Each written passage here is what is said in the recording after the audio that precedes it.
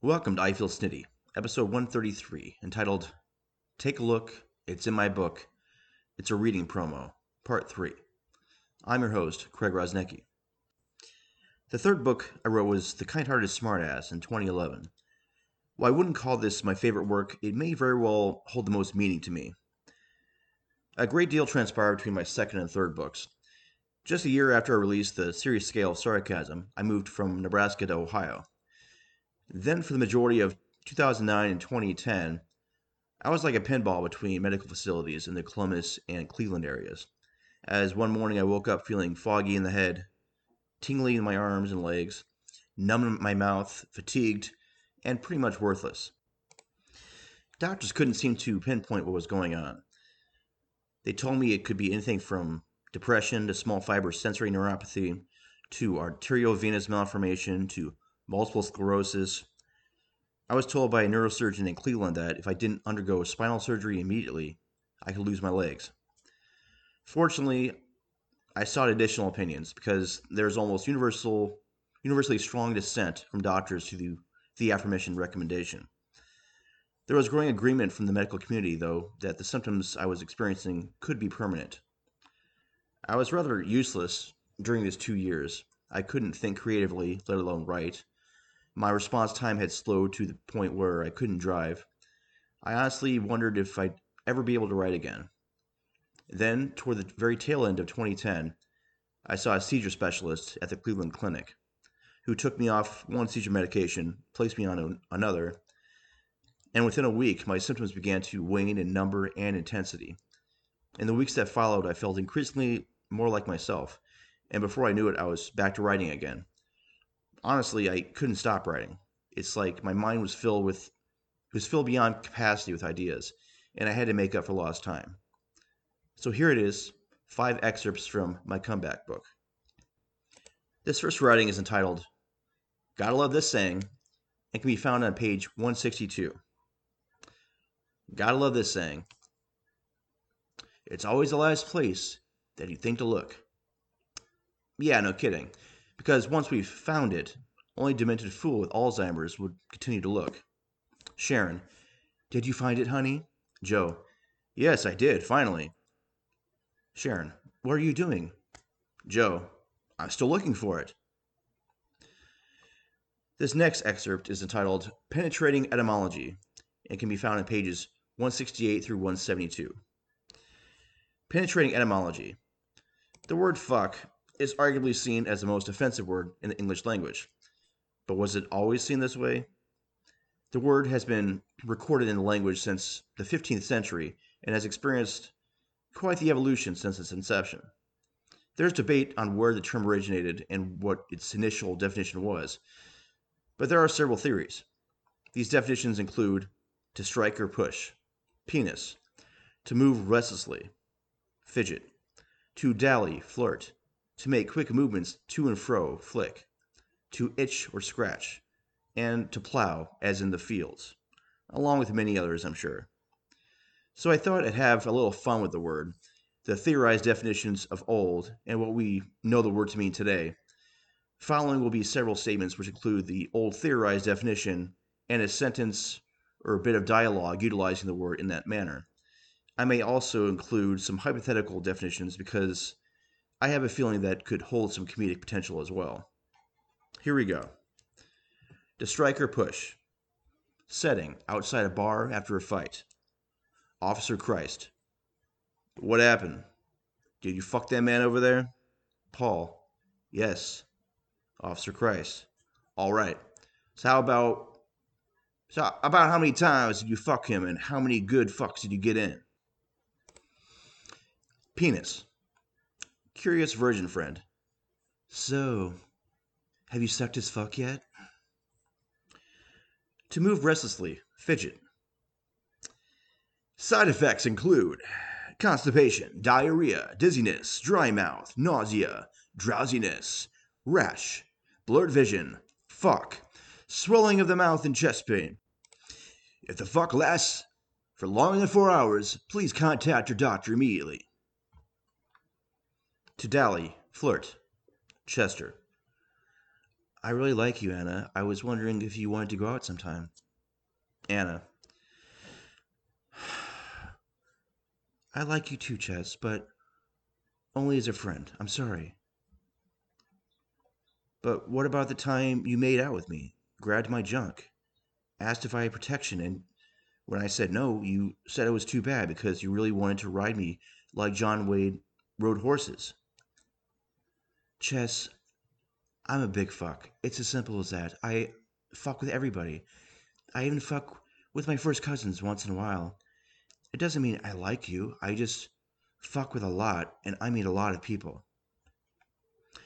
To make quick movements to and fro, flick. Announcer squeaks. And Whitehead drops back to pass. He's scrambling around, can't find anyone open. The cornerback comes in on the blitz. Oh, would you look at that? What the fuck are the risks? Whitehead completes a 74-yard touchdown pass to Gonzalez, just as he was getting leveled by Divies. What a pass by Whitehead. I've never seen a fuck of the wrist like this before. Look at that wrist. Just a simple little fuck. I don't know about anyone else out there, but I sure wish I could fuck my wrist like that. To itch or scratch. Tony directed toward his girlfriend, April. These damn mosquito bites. Honey, would you mind fucking my back for a little while? To plow, as in the fields. Jim Bob. So, you fucking the fields again? Billy Bob. Yeah, all day, every day. How long you been fucking them fields? For as long as I can remember. I'll be fucking them until the day I die. Well, if you ever get tired of that, I'd be happy to fuck them for you.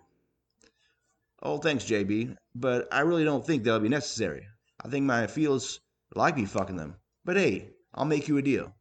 If I hear about any other fields out there that you could fuck, I'll be sure to let you know. I'm.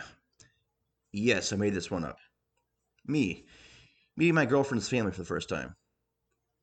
Hi. Fuck Craig Rosnicki. Hey there. How are you? Fuck Craig Rosnicki. Gosh, so many people here. Hi, how's it going? Fuck Craig Rosnicki. To be abstinent. Yes, I made this one up as well. Mary. Why risk pregnancy and STDs by having sex when you can remain pure by fucking? Love. Once again, I made up this definition. Jeremiah. Honey, there's something I need to tell you. I fuck you so much. I've never fucked anything before as much as I fuck you. Do you fuck me? Susanna. Oh, Jerry, you know I fuck you. I want to fuck you for as long as you let me. Jeremiah. Baby, I let you fuck me from now until forever.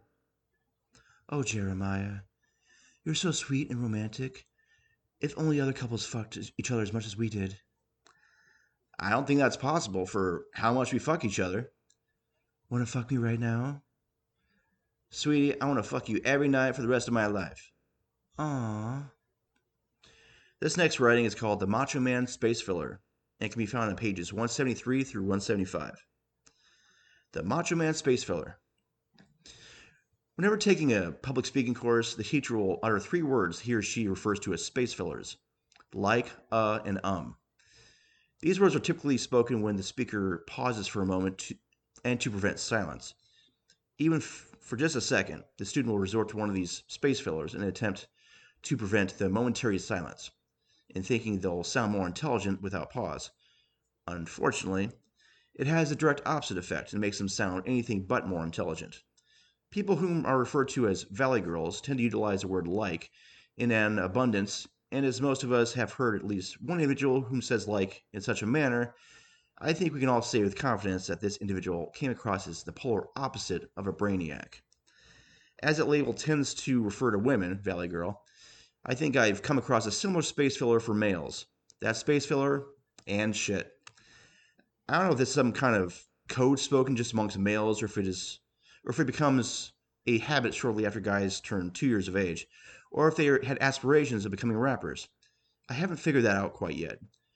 What I have discovered is when placed in certain situations, that space filler, like the word like, can be quite amusing. Let me give a few examples, along with my reactions, of course. Setting: a wedding. Pastor Shaft. Do you take Henrietta to be your lawfully wedded wife, to love and cherish her, in sickness and in health, for better or for worse, until death do you part and shit. Herman: I do and shit. My reaction: I think it's official that Harrietta has found herself a winner. Not only does Herman take her to be his wife, he's also been potty trained. Her standards were quite lofty, but Herman pulled through in the end. Well, as far as we know. There are still questions pertaining to the gift Herman's parents bought for the newly married childless couple: a lifetime supply of Huggies. Setting: arrest. Officer Jelly: Mike Johnson, you have the right to remain silent and shit. My reaction: Mr. Jelly may want to exclude those last two words, for if Mike does indeed shit, I have a hunch there won't be much silence following that event from the officers and or the shitters. Setting: church. Father Pyle: Jesus loves you. He died for you and shit. My reaction: I certainly hope Christianity's Savior can partake in the act of shitting. If not, I'm not sure I can believe he existed. Although if he did exist and wasn't able to do the deed, perhaps I'd be more inclined to believe he did work miracles. That or I'd be extremely worried that he'd explode at any moment. Setting: karaoke. Lois: and I will always love you and shit. My reaction: actually, I think these may have been the very lyrics to the cover of the song done by Bobby Brown in trying to save his marriage with Whitney Houston. Setting: proposal. Jimmy: I've been thinking about this for a long time, and I love you. I've never felt this way about anyone before, and more than anything in this world, I want for us to be together until death do us part. What I'm trying to say is, Daria, will you marry me and shit? My reaction: that's deep. That's romance. That's love right there. I'm thinking I smell a Dane Cook, Jessica Simpson romantic comedy in the works here, entitled I Love You Like So Much and Shit. The next writing I'll be sharing with you is titled Dream Analysis and can be found in pages 218 through 222. Dream Analysis. I earned my degrees in psychology. I studied Freud. I've had some dreams that felt so real I woke up sweating more than a pig walking a desert in Phoenix. There have been times when I go about my day and pause, thinking for a moment, wait, didn't I already do this? Because I dreamt it a night or two prior. So yes, I am fascinated by dreams, and believe they can tell us more than we think initially. However, if you happen to read a book or go to a site and check through interpretations of different colors, numbers, objects, and other things, along with people that may appear in dreams, some of the symbolism doesn't make a whole lot of sense to me. I'll give you 5 examples to go along with my commentary before attempting to think along these same lines to make interpretations of my own for different images that could appear in a person's dreams. Maroon. If this color appears in your dream, it's said to symbolize courage, bravery, heroism, and strength. My take. Yes, because when I think courage and bravery, maroon immediately springs to mind. Last I heard, the Army was thinking about switching from green to maroon camouflage. They'll then need to bring along some maroon spray paint so they can better blend in with the grass. Chipmunk. If a chipmunk makes an appearance in your dream, it suggests that you're holding on to something in the past and that you need to finally let go of that something. My take. I remember reading the biography of Alvin, Simon, and Theodore. They all had a rough childhood. Alvin was making money by selling coke in school to classmates. Simon slept with Alvin's girlfriend back in his senior year of high school. Theodore was rejected by a guy he had a crush on for years, Franklin. This prompted word to spread around town, and from that point forward, it was common knowledge that Teddy was gay. They just need to get over these mistakes they made and embarrassments they suffered. These events transpired years ago. It's time to let go and move forward. 39. That's right. If the number 39 appears in your dream, it obviously symbolizes understanding, thoughtfulness, meditation, and mental superiority. My take. Live 70 years, 80 years, 126 years. I'm sorry. You may have lived for between 3/4 and 1 1/4 of a century, but you will always lack the understanding, thoughtfulness, and mental superiority of a 39-year-old. Maybe there's a reason that when a person turns 40, they are said to be over the hill, because 39 will be the pinnacle of their existence. Coconuts. Now, if you see some coconuts in your dream, these supposedly foretell that you'll be receiving an unexpected gift of money shortly. My take. I have a feeling I know how this interpretation came about. A dream analyst was arguing about Freud with who he saw as an amateur when tensions escalated to the point of a food fight. The only things that were in a close proximity to them were coconuts. As a result, the analyst got knocked in the head with a couple of coconuts by the amateur. Following these events, the analyst collapsed, appeared in a daze, before he blurted out, "Do you see that? It's money. A whole lot of money. It was a gift." Parking lot. If you see yourself in a parking lot during the course of a dream, this suggests that you need to take things a bit slower and take some time to relax from all of your daily activities. My take. This actually makes sense. I saw a study which was released recently, and it revolved around the effectiveness of relaxation. In this study, it was found that the 5 following activities were most relaxing, counting down from 5. Number 5, going to a movie. Number 4, watching TV. Number 3, reading a book. Number 2, sleeping. And number 1, chilling in a parking lot. Barbara. Where are you going, sweetie? George.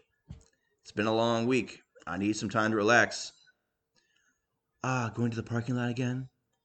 Yeah, don't wait up for me. Okay, so those are actual dream interpretations. Now it's my turn. Here we go. Green. If the color green is present in your dream, I have some good news for you. Before long, you'll be making a lot of money with a lawn service you'll call getting high in your grass. Gray. Chances are, if your dream possesses the color gray, you were Wile E. Coyote in a past life. Orange. A restraining order may be in the works if you dream of the color orange. It means that an ex-girlfriend of yours is quite angry with you, and regardless if it's October or not, she wants to carve you up like a pumpkin. Be on the lookout. Yellow. If you dream of yellow, I suggest you buy a lot of condoms because you'll be getting around, more so than usual. Blue. Blue is a very interesting color as far as dream interpretations go. Assuming you're a parent, or will be someday, blue simply means that a child of yours will one day believe he or she is a Smurf and will need an evaluation and pills, before being taken to the loony bin. I always said that video games and rock music weren't bad influences on our children. It's all about the Smurfs. Dog. A dog symbolizes that you'd like someone to play with you, and since you haven't been played with for so long, you wish you could lick your own balls. Mime. This illustrates your idea of a perfect date or marriage. 12. The number 12 suggests that you will play professional football, American, one day. Wear the number 12 and change your last name to Uno Dos. A tree. In a dream, a tree showcases your strange fascination with monkeys, wishing you could be one for a day, so you could chuck your dung at random people. Darth Vader. This means that you have a very unusual taste in fashion. Hummer. Dreaming of a Hummer is due to what we dream analysts refer to as average-sized penis envy. Fight. This is foreshadowing a bar brawl you'll get into next weekend over whether or not Santa Claus is real.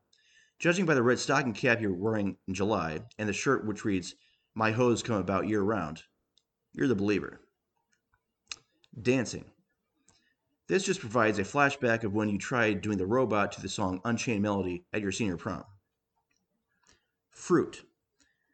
You're going to host a party in the next couple weeks where you only invite guys and you spend all night bobbing for one another's apples. Golf. This depicts a fear you have that Tiger Woods is using his wood to drive the ball toward your wife's holes. The final excerpts I will be sharing can be found on pages 225 through 227. It is entitled, "Doctors Crack Me Up Sometimes, Not Literally." Doctors crack me up sometimes, not literally. So I went to the doctor's this past Monday. I'm heading northbound to Michigan tomorrow to see family over Memorial Day weekend. Sunday morning I felt soreness in my throat, which tends to mean one thing: the worst is yet to come.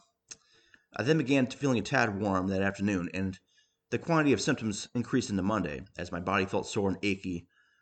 I was overly tired, I had a stuffy nose, plugged ears, etc. Luckily, well, kind of, I was able to schedule an appointment for later that afternoon. Right when the nurse practitioner walked in, she, like most other doctors upon seeing a patient, asked me in a very cheerful tone of voice, "So, how's it going for you today?" I just wanted to respond, "Dandy, that's why I'm here. I wanted to make an appointment to chit chat for a bit, and if you're hungry, perhaps I could take you out for lunch. My treat." When I hear doctors ask this question in such a tone, I envision the following dialogue. Dr. Duh. "So, Nicole, how's it going for you today?" he asked in a chirpy tone with a wide grin on his face. Nicole. "Well, I didn't have much to do today and was in the neighborhood, so I thought I'd stop in, schedule an appointment, and say hello." "Well, that was very nice of you, Nicole. Have we met before?" "No, I just had this urge to spend some money, and what better way to spend $25 than on a copay for a doctor's appointment?" "Yes, well, I sincerely appreciate your business. Now, I don't mean to pry, but isn't there something else you'd rather be doing than paying money to say hello to a doctor?" "Not really. I mean, I could have gone to a movie, but there's not much out that I want to see right now. There are a couple comedies, but I'm not in the mood for laughter. I'd much rather have needles inserted in my arms and swabs down my throat than that. Speaking of which, can you do that, please?" "For what reason?" "Just because, out of boredom, whatever. Take your pick." "Do you have any symptoms, a condition which would necessitate such procedures?" "I think I had strep, and I also haven't been tested for STDs." "When did you have strep?" 6 years ago." "I see. Well, I think we can bypass the throat culture then. Now, about the STDs. Are you serious about getting tested?" "Of course I am." "Okay, well, I have to ask. Are you sexually active right now?" "Do you see me having sex right now?" "No, not right this very instant. I mean, is there someone you're sexually active with during the course of the week?" "No." "All right. When's the last time you were sexually active?" "Never." "Never. How long has it been?" "I'm a virgin." "In that case, I think we can hold off on the testing for that also." "Man, where can a girl go to get needles put in her arm and swabs down her throat? So, Doc, let me ask you a question. How are you doing today?" "Honestly, agitated." "Exactly." The book can be purchased on paperback for $25.60 on Lulu and on Kindle for $4.99 on Amazon. If you have any questions on the book, don't hesitate to ask. And that's it for today's episode. Until next time, you can check me out on Podbean, Twitter, Amazon, and Blogger. This has been I Feel Snitty with Craig Rosnecki. Take care.